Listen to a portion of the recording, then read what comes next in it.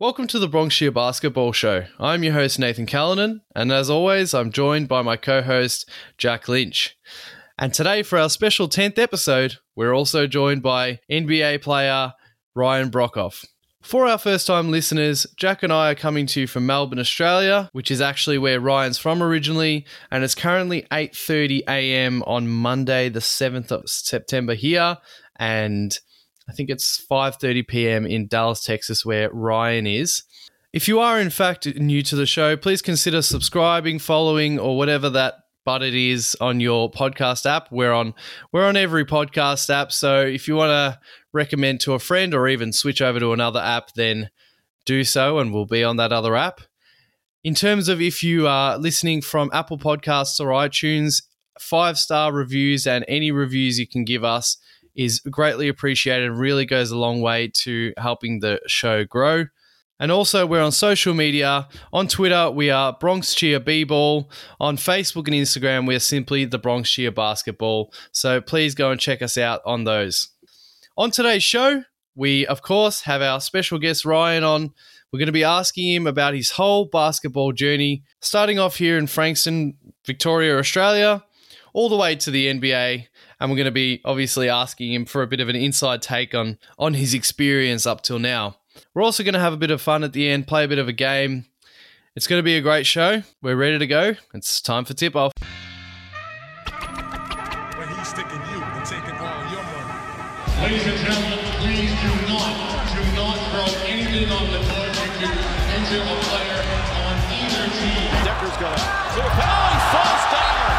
A clear path to the basket and slipped and fell, much to the delight of the Garden crowd. Harden lost the basketball going to the basket, and it's going to give Westbrook an easy back. Oh, no! He missed it. Here's Curry off the steal. And look out, Curry slipped. And now shoots for three. That could be a slippery. They don't like to hear the fans cheering. I'm surprised by that, and the players are telling him not to be doing that. When he's sticking you and taking all your money. Once again, welcome to the Bronxshire Basketball Show. I'm joined with my usual co-host, Jack Lynch. How you going, JL? Yeah, good, thank you, Nathan. I'm very excited for today's episode. And I'm joined by the one and only Ryan Broekhoff. How you going, Ryan? I'm doing good. Thanks for having me on. Yeah, thanks for coming on the show. And I'm sure you're aware of this as a big fan of the show you are. Absolutely. You're our very first special guest, mate. There you go. Got to start somewhere, I guess. Yeah, that's it. So overall, how are you holding up in this year they call 2020? It's been a strange one, that's for sure. It's had a lot of ups and downs, and probably more downs. But I'm healthy, and my family's healthy, and that's kind of the main thing. It's good to hear that your family's healthy, because I believe I read that Katie was high risk at one stage. Yeah, she has an underlying medical condition. So when she did test positive a couple of months ago, we were sort of a little bit worried, but she was able to get through it pretty well, and has been fine for the last sort of 5-6 weeks. So it's good to know that it's not as scary, I guess, for in her circumstance. Like, she was the one out of the whole family, besides maybe my son at some point, that you kind of really worried about, but luckily it didn't affect her too badly. And I believe you were planning to visit home this year. I assume that didn't work out. Yeah, we had a lot of plans this year that didn't sort of work out, but yeah, we had flights booked for, I think it was about July. We had it all booked before the NBA sort of decided that it was going to come back, and before, I don't know, it was looking like there was optimism that things were going to get better quicker. So we had flights booked, but unfortunately the airline cancelled them, and it's just it's a long way to go, and my wife and son are just US citizens and not Australian citizens, so just working out visas and the quarantine once you land. It was just a lot during that time period, and then the NBA came back on, and there was the opportunity to restart the season. So there's a lot of decisions to be made in a pretty short amount of time. It's been a chaotic year for everyone, I suppose. But moving towards basketball, I noticed in your Draft Express workout video from 2013 that you mentioned that shooting's always come quite naturally to you because you were surrounded by the game at such a young age. So what were your memories of basketball as a child? I think I just always remember, I don't know, always just kind of being around it. I don't remember, the stories that Mum would tell me about. She'd take me to, the stadium at a young age, and that I'd watch and try and go out at halftime or timeouts and try and shoot the ball or anything like that. I don't really remember that too much. I think I was probably a little too young, but just always seemed to be playing basketball at school, or once I got to sort of 7 and 8, even 9 years old, playing a few times a week, and then you start training a few times a week, and it was just sort of always, besides from school, was kind of the constant growing up that sports were, and especially basketball. You played your junior basketball in Frankston, which is just on the other side of town from where we are. Multiple times you've mentioned Coach Andrew Jacobson, and what is it about him and the Frankston Blues that you reckon sent you on the path to success? Frankston has got a great history of producing basketballers and developing young talent. David Anderson, one of the greatest Australian basketballers, very, very underrated, but one of the greatest for Australian basketballer, is from the Frankston, went through Frankston as well. And, Andrew Jacobson, I should say, just came at the right time for teaching fundamentals and the basics of not just shooting, but everything in general, and was very particular and very constant about teaching us those fundamentals, and shooting was such a big part of it at that young age. I think you're 11 or 12 or somewhere pretty young, where you're still just basically heaving the ball at the ring and the backboard and hoping it goes in, but Nath still does that, Ryan. You got to send me a video clip of that. But it's that age where you're starting to, get a little bit stronger and grow a little bit and things like that. So, getting the technique and the form down while your body's growing and then being able to develop it over time was very instrumental in getting me to where I am today with my shooting. And then once you finished high school and, just into the AIS as well, you headed to America to play college ball at Valparaiso in Indiana. As an Australian, you sort of get this picture of American college life that's, sort of what we assume to be greatly exaggerated through the movies and the TV shows. What was your experience like there for the 4 years? Yeah, definitely probably greatly exaggerated in the movies. I went to a private sort of smaller university here in the States. Definitely not what you consider a party school or anything like that. And I'm sure the movies probably do, show a little bit of what that life is like at the bigger state schools. But my time at Valpo, we had a lot of fun, and we had I had amazing friends and teammates, and it really was a great little kind of community where everyone kind of knows everyone, and you see the same people. But yeah, it's definitely wasn't like what the movie showed. I went to America just earlier this year, and I had to come back early because of the coronavirus, of course. And I went to a college game in Phoenix, in Arizona, and I had to realize that these are all sort of 18-year-olds, and there's no alcohol on campus. They made us walk through a bit of a security thing at the the front. The movies pitch it to be so many red drinking cups, plastic cups, and the solo cups they're called over here. Yeah, all those. And it seems like such a fun time. And then I realized, there's actually some colleges that are obviously religious and private, and obviously so many of them don't allow alcohol on campus. Yeah, my school was like that. No alcohol on campus.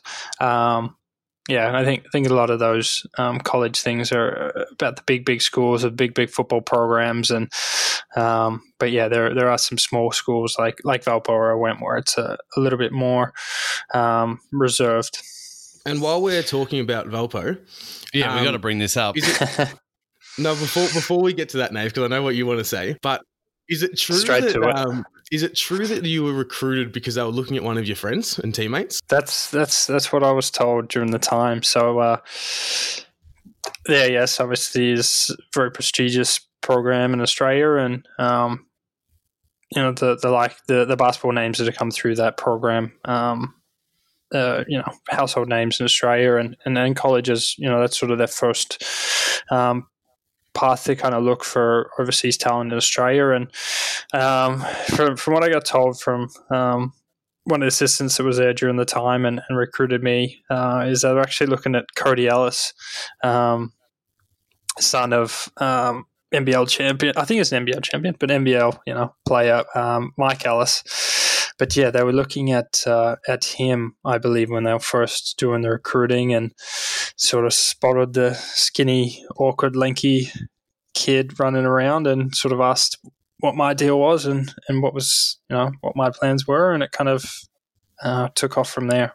You're fourth in your senior year at college. You're playing in the Horizon League tournament semi-final. I can't remember how many seconds is left, but it's under 5 or something like that. And you're down 2 against Green Bay, and you bring the ball up the court. And tell me what's going through your head at the moment before you hit this big shot. Hopefully, have we got the clip loaded? Surely we can play the clip. I'll definitely put it up. Don't worry. No, it was such a back and forth game, and Green Bay were a very talented team, and really they were on top for most of the game, and we came down. I think the play before, and Matt Kenny, another one of the senior last year guys, hit a big three over a 7-footer just to kind of keep us in it, and we fouled just to try and extend the game. I think I was the one who actually fouled. And their big 7-footer who's very skilled and a good free throw shooter made the first, and put us down 2, and we're pretty.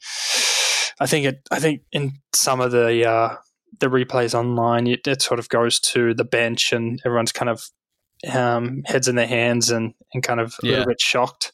I'm just setting the stage for everybody listening, and then. He ends up missing the second one, which kind of caught us a little bit by surprise.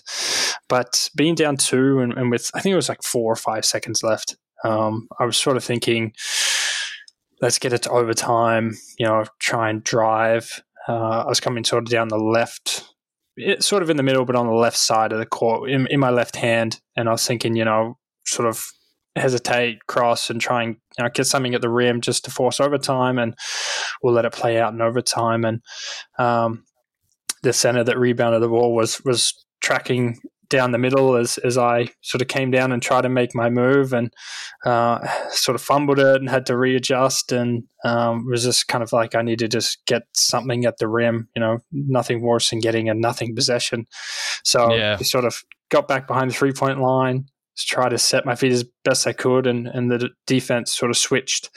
So one of their bigs switched up on me as I sort of went up to shoot, and had to fade and kind of double clutch a little bit. And to be honest, when it left my hand, I was thinking, is this going to just hit straight backboard? What have I done? But yeah, looking back now, it looks like I did everything on purpose, and that's how we really should remember it. I was going to literally ask you about that. What your thought process. I mean, you did just sort of say it like because it was such a tough shot. You're falling away, you're fading out, you're double clutching, and we all wonder what goes through the head of a Ryan Rowdy Broekhoff in a moment like that. Just chucking it at the rim, apparently. Yeah, sometimes you get lucky, I guess, but just hoping that it kind of leaves your hands, and it's out of your control then, and it didn't feel great out of the hands. But as I was sort of falling to the ground, it was going straight. I was like, this is a chance here. So please be sort of the right distance, and you kind of just hold your breath and hope. And we know you had 25 points and 5 made threes that game, and you went on to win the Horizon League Championship game against Wright State in the final. And then that obviously got you guys a berth into the NCAA tournament.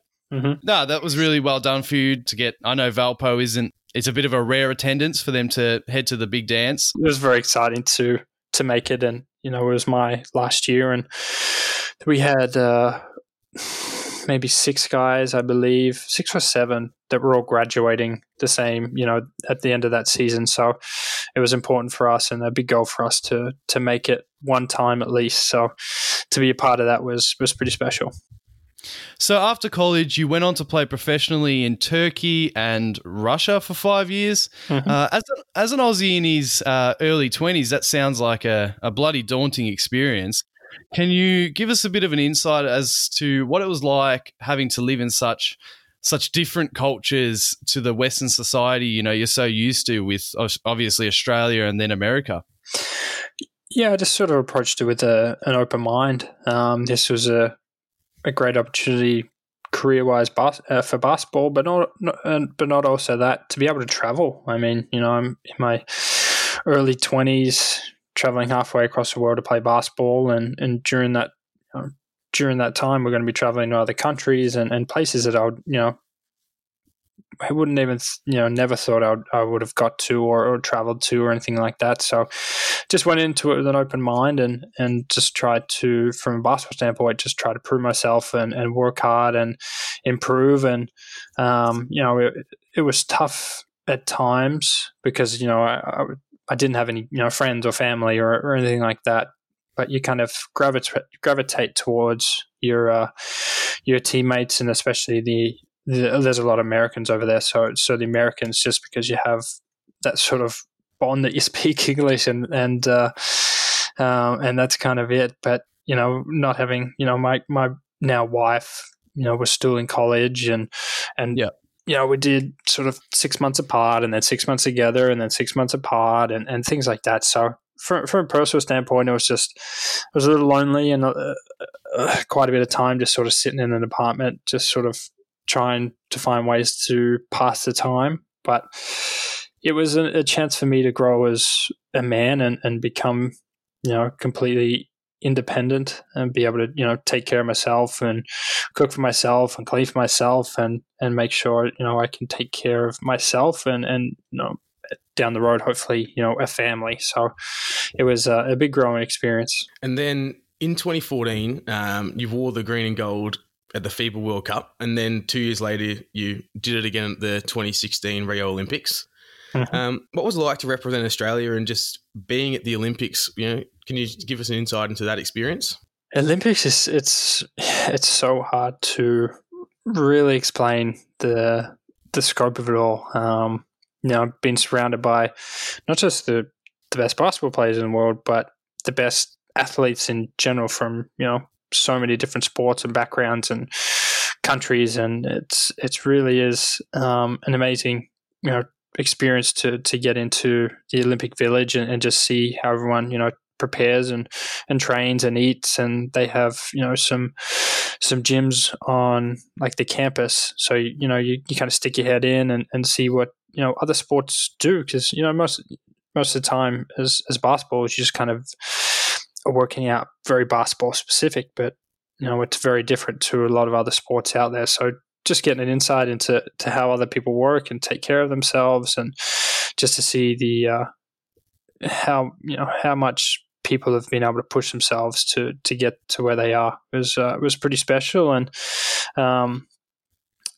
unfortunately, I didn't end up doing the opening ceremony just because we had an early game the next day, so a lot of us decided to focus on that. And basketball is main reason we're there. So we wanted to make sure we got off to a good start. So if I get another chance at the Olympics, I'm going to make sure I go do the opening ceremony just to really get the full experience. And onto the summer of 2018, can you describe your feelings and the thoughts that ran through your head when your agent told you that you were going to be a Dallas Maverick? Yeah, it was pretty special sort of time. I was away with my wife, just getting some I guess time away. I'd had a pretty busy schedule leading up to there, trying to get my foot in the door in the NBA. I think I did sort of 8 NBA workouts for teams in about 2.5 weeks. So it was a very sort of busy time before that. So sort of finished that just before free agency started, and just sort of was waiting to hear if anything would come of it. And Dallas actually wasn't a team that I worked out for. So to get the call was a little surprise, but a very good surprise. And then we've got a few more moments that we'd love for you to describe for us and to the listeners. So in your very first NBA game against Phoenix, I believe you checked in, and within your first minute, you'd knocked down a corner 3. What was that like?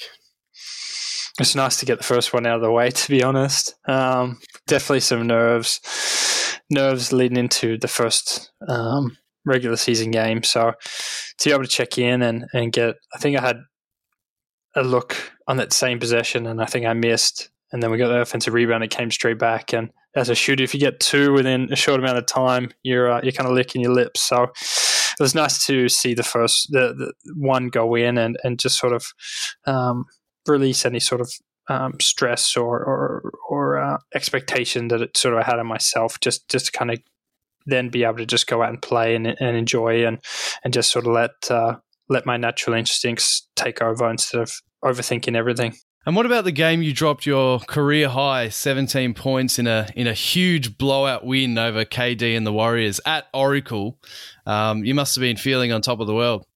Yeah, that night was just everything really just went our way. It was one of those games where everything was working for us and everyone was hitting shots, and for me especially, just with the ups and downs of playing and not suiting up to sort of be able to go out there and prove that I can do this and perform well and shoot the ball well and not just shoot the ball but sort of contribute in a lot of different ways. It was great for my confidence.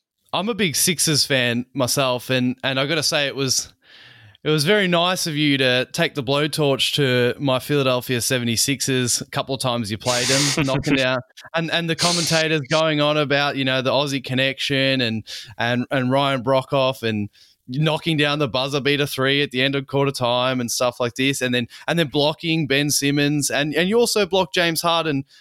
First off, what was it like to get one over, I guess, sort of Ben and I guess having another career night against the Sixers, and what's it like to block someone like, him and especially James Harden? It was a lot of fun getting out there and playing, against a couple of Aussies. Why can't I think of the name right now? Jonah Bolden as well? Jonah was there as well. So, getting to see a couple of Aussies and obviously the connection with Brett Brown, the coach. It was just fun to get out there and play, and I hadn't really played a lot before that sort of game came up. So it was a little confidence boost at that part of the season. And it's just, it's always nice to kind of get out there and make some shots and sort of, we'd been struggling a little bit. So just to kind of bring a bit of energy to the team and give us, a fighting chance during the game. And then, blocking those 2 guys, I think they just weren't ready for just the size and athleticism that I bring to the court. I think Ben actually lost his midair, and I just kind of tapped it. So, but we'll cut counts. that out. Yeah, please do. If I look back at the box score, it definitely says block shot. So that's all that matters. That's all that counts. And now, like, a lot of rookies will often talk about their welcome to the league moment, or things like that. As a mature age rookie, did you go through that as well, where you were walking onto the court and you were a bit surprised by it all? No, not really. I think the Olympics is something that really prepares you for everything. It's kind of, I see it as the biggest stage. Represent your country and trying to win gold. So, the NBA poses different challenges and is the best basketball league in the world. That's for sure. Being a little bit older and having some experiences, I felt I didn't feel as intimidated as what some of the guys coming directly out of college may have felt. We definitely can't go on without talking about the amazing Europeans you played alongside with at the Mavs. Mm-hmm. We know you really enjoyed being a part of Dirk Nowitzki's final home game, and we know you loved his work ethic beyond game day. But is there anything else, especially off the court and off the practice court as well, that you took from being around such a monumental presence that is Dirk? Just how humbly he stayed. He's had all the success, if I can get that out.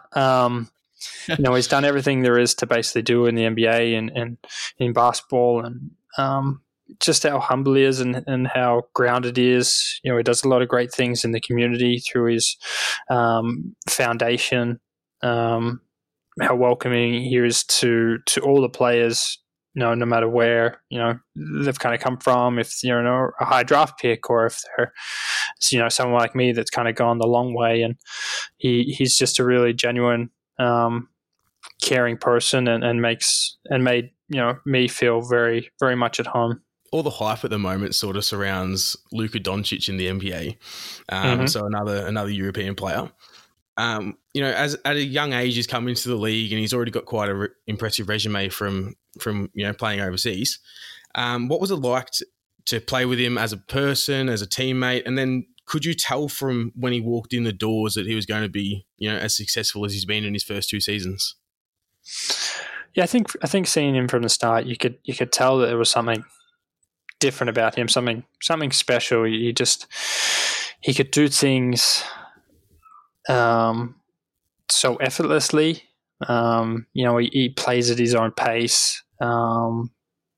It's just very rare to see. He has a great vision, being able to be a playmaker and bring other guys into the game. To have that at 19 years old coming into the NBA is pretty special. And I think a lot of people over here in the US don't appreciate what he did over in Europe at such a young age and how good European basketball is.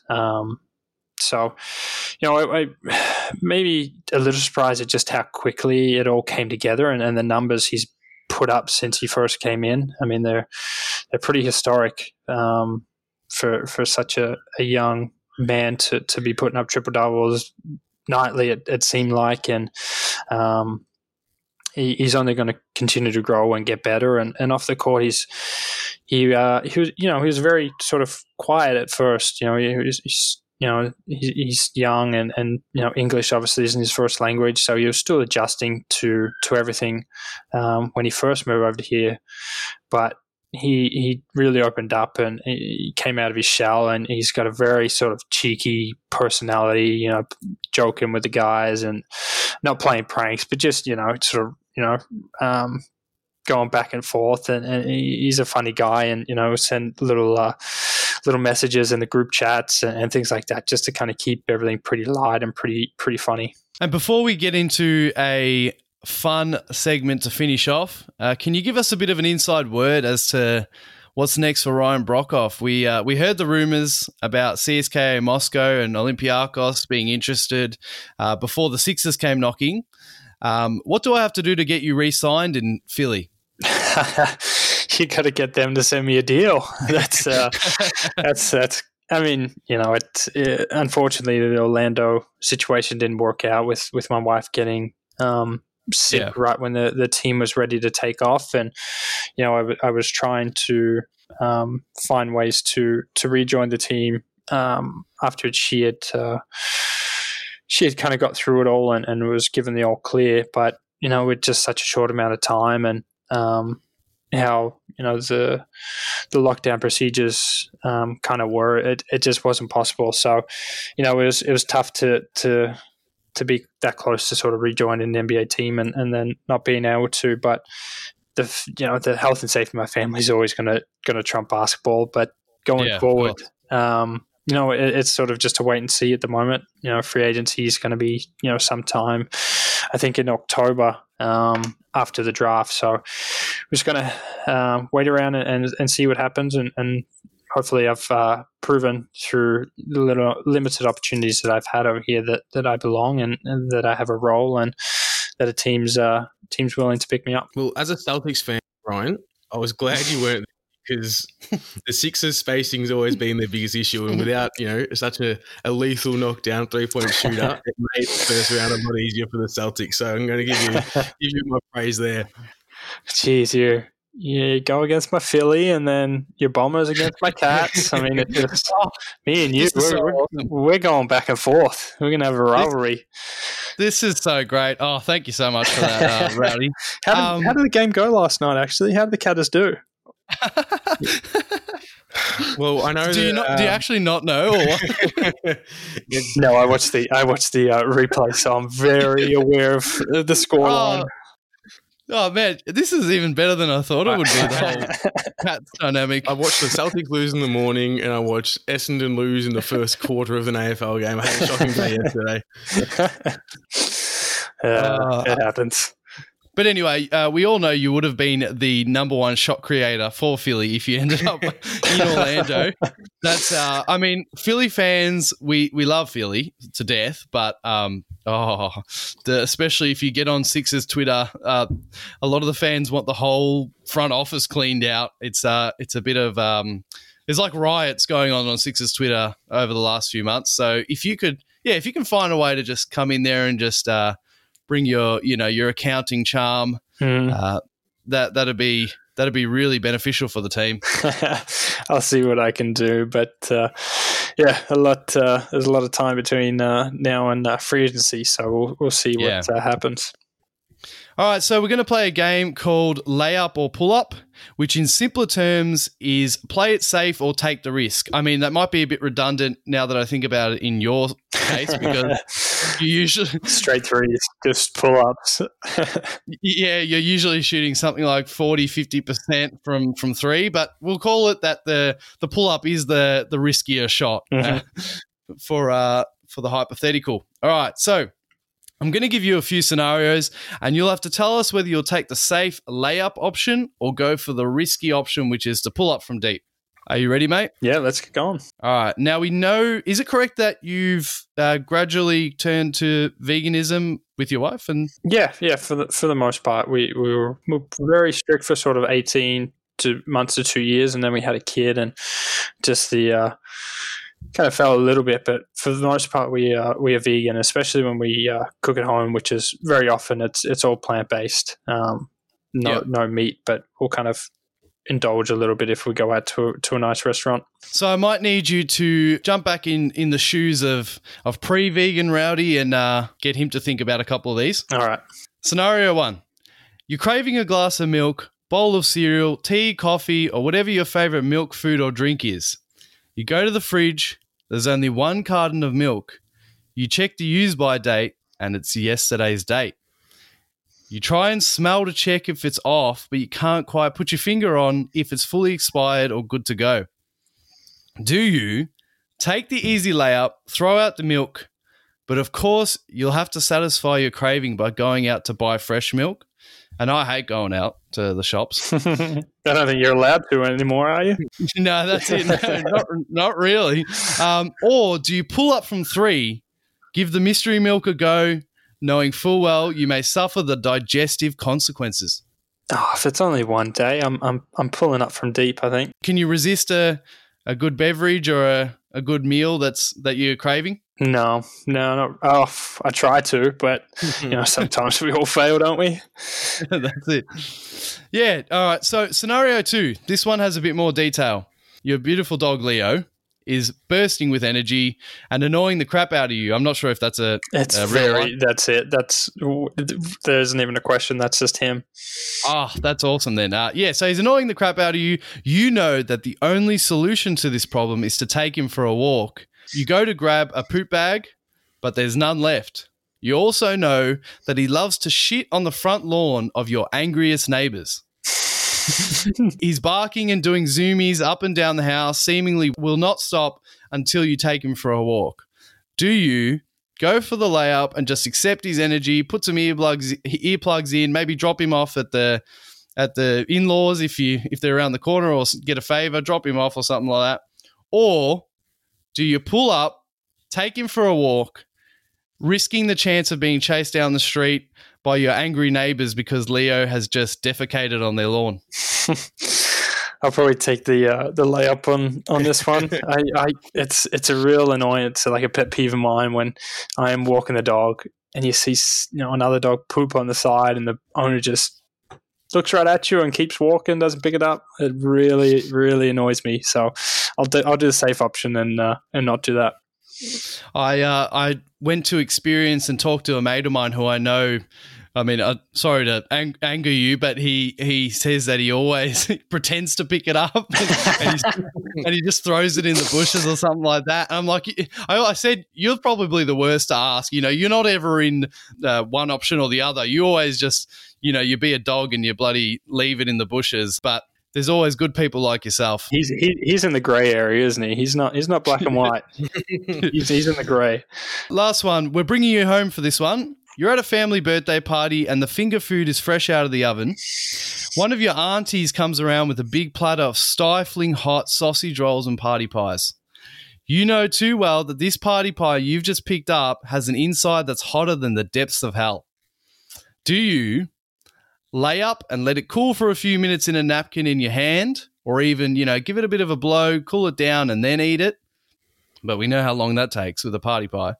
Or do you pull up, dip it in some tomato sauce, try and you convince yourself that that'll help cool it down, but you know damn well that you're about to have a burnt roof of your mouth, burnt tongue, and maybe even burnt fingers if the meat and gravy falls out the sides, it all breaks up. I'm pulling up from deep. That's when they're fresh out of the oven, and it's a specialty, especially when you're at the footy and you got a big 4 and 20 and it's hot as lava in there, but you exactly what I was going to say. Douse it in some sauce and just do the old, when you eat, but you're kind of breathing and blowing at the same time. So I'm doing that option. I mean, I can do the sound effect. A good mate of mine really wanted me to do the sound effect. Please do the sound effect, yes. It's in your mouth and it's so hot and you're trying to cool it down but eat it at the same time. And you're doing a bit of these, you do. That's me. I'm doing that every time. Yeah, and that sound effect's now going across the world for our listeners. And as you said, and for our international listeners, I guess what I could say is like a pizza with really, really hot cheese, or I can't think of like another equivalent, but pies are just always the hottest. Mm-hmm. And it's just simply, I can't even remember. I don't know about you, JL, but I can't remember what it's like to lay up in that situation. I always just scoff it down and always do the sound effects. I'm in the same boat. But a personal favourite of mine is when you got a party pie at home and you're allowed to be, a little bit fancy, and you get out one of those sporks, like the spoon fork things, and you rip off the lid, put the tomato sauce, mix it through, then put the lid back on. And that's the best. The best way to eat a party pie. That's probably the best way to cool it down. Well, thank you so much for coming on the show, Rowdy. You're our first ever special guest on the Bronx Cheer Basketball Show. Hopefully next time you're on, you and Ben Simmons will have carried the Sixers and the Boomers to multiple championships. Yeah, that'd be that's the dream. Thanks, JL. Mate, my pleasure. And thank you, Rowdy. Thanks, guys. Thanks for having me on. Thanks again for listening to the Bronx Cheer Basketball Show. It was so awesome to have Ryan Broekhoff as our first special guest today for our 10th episode.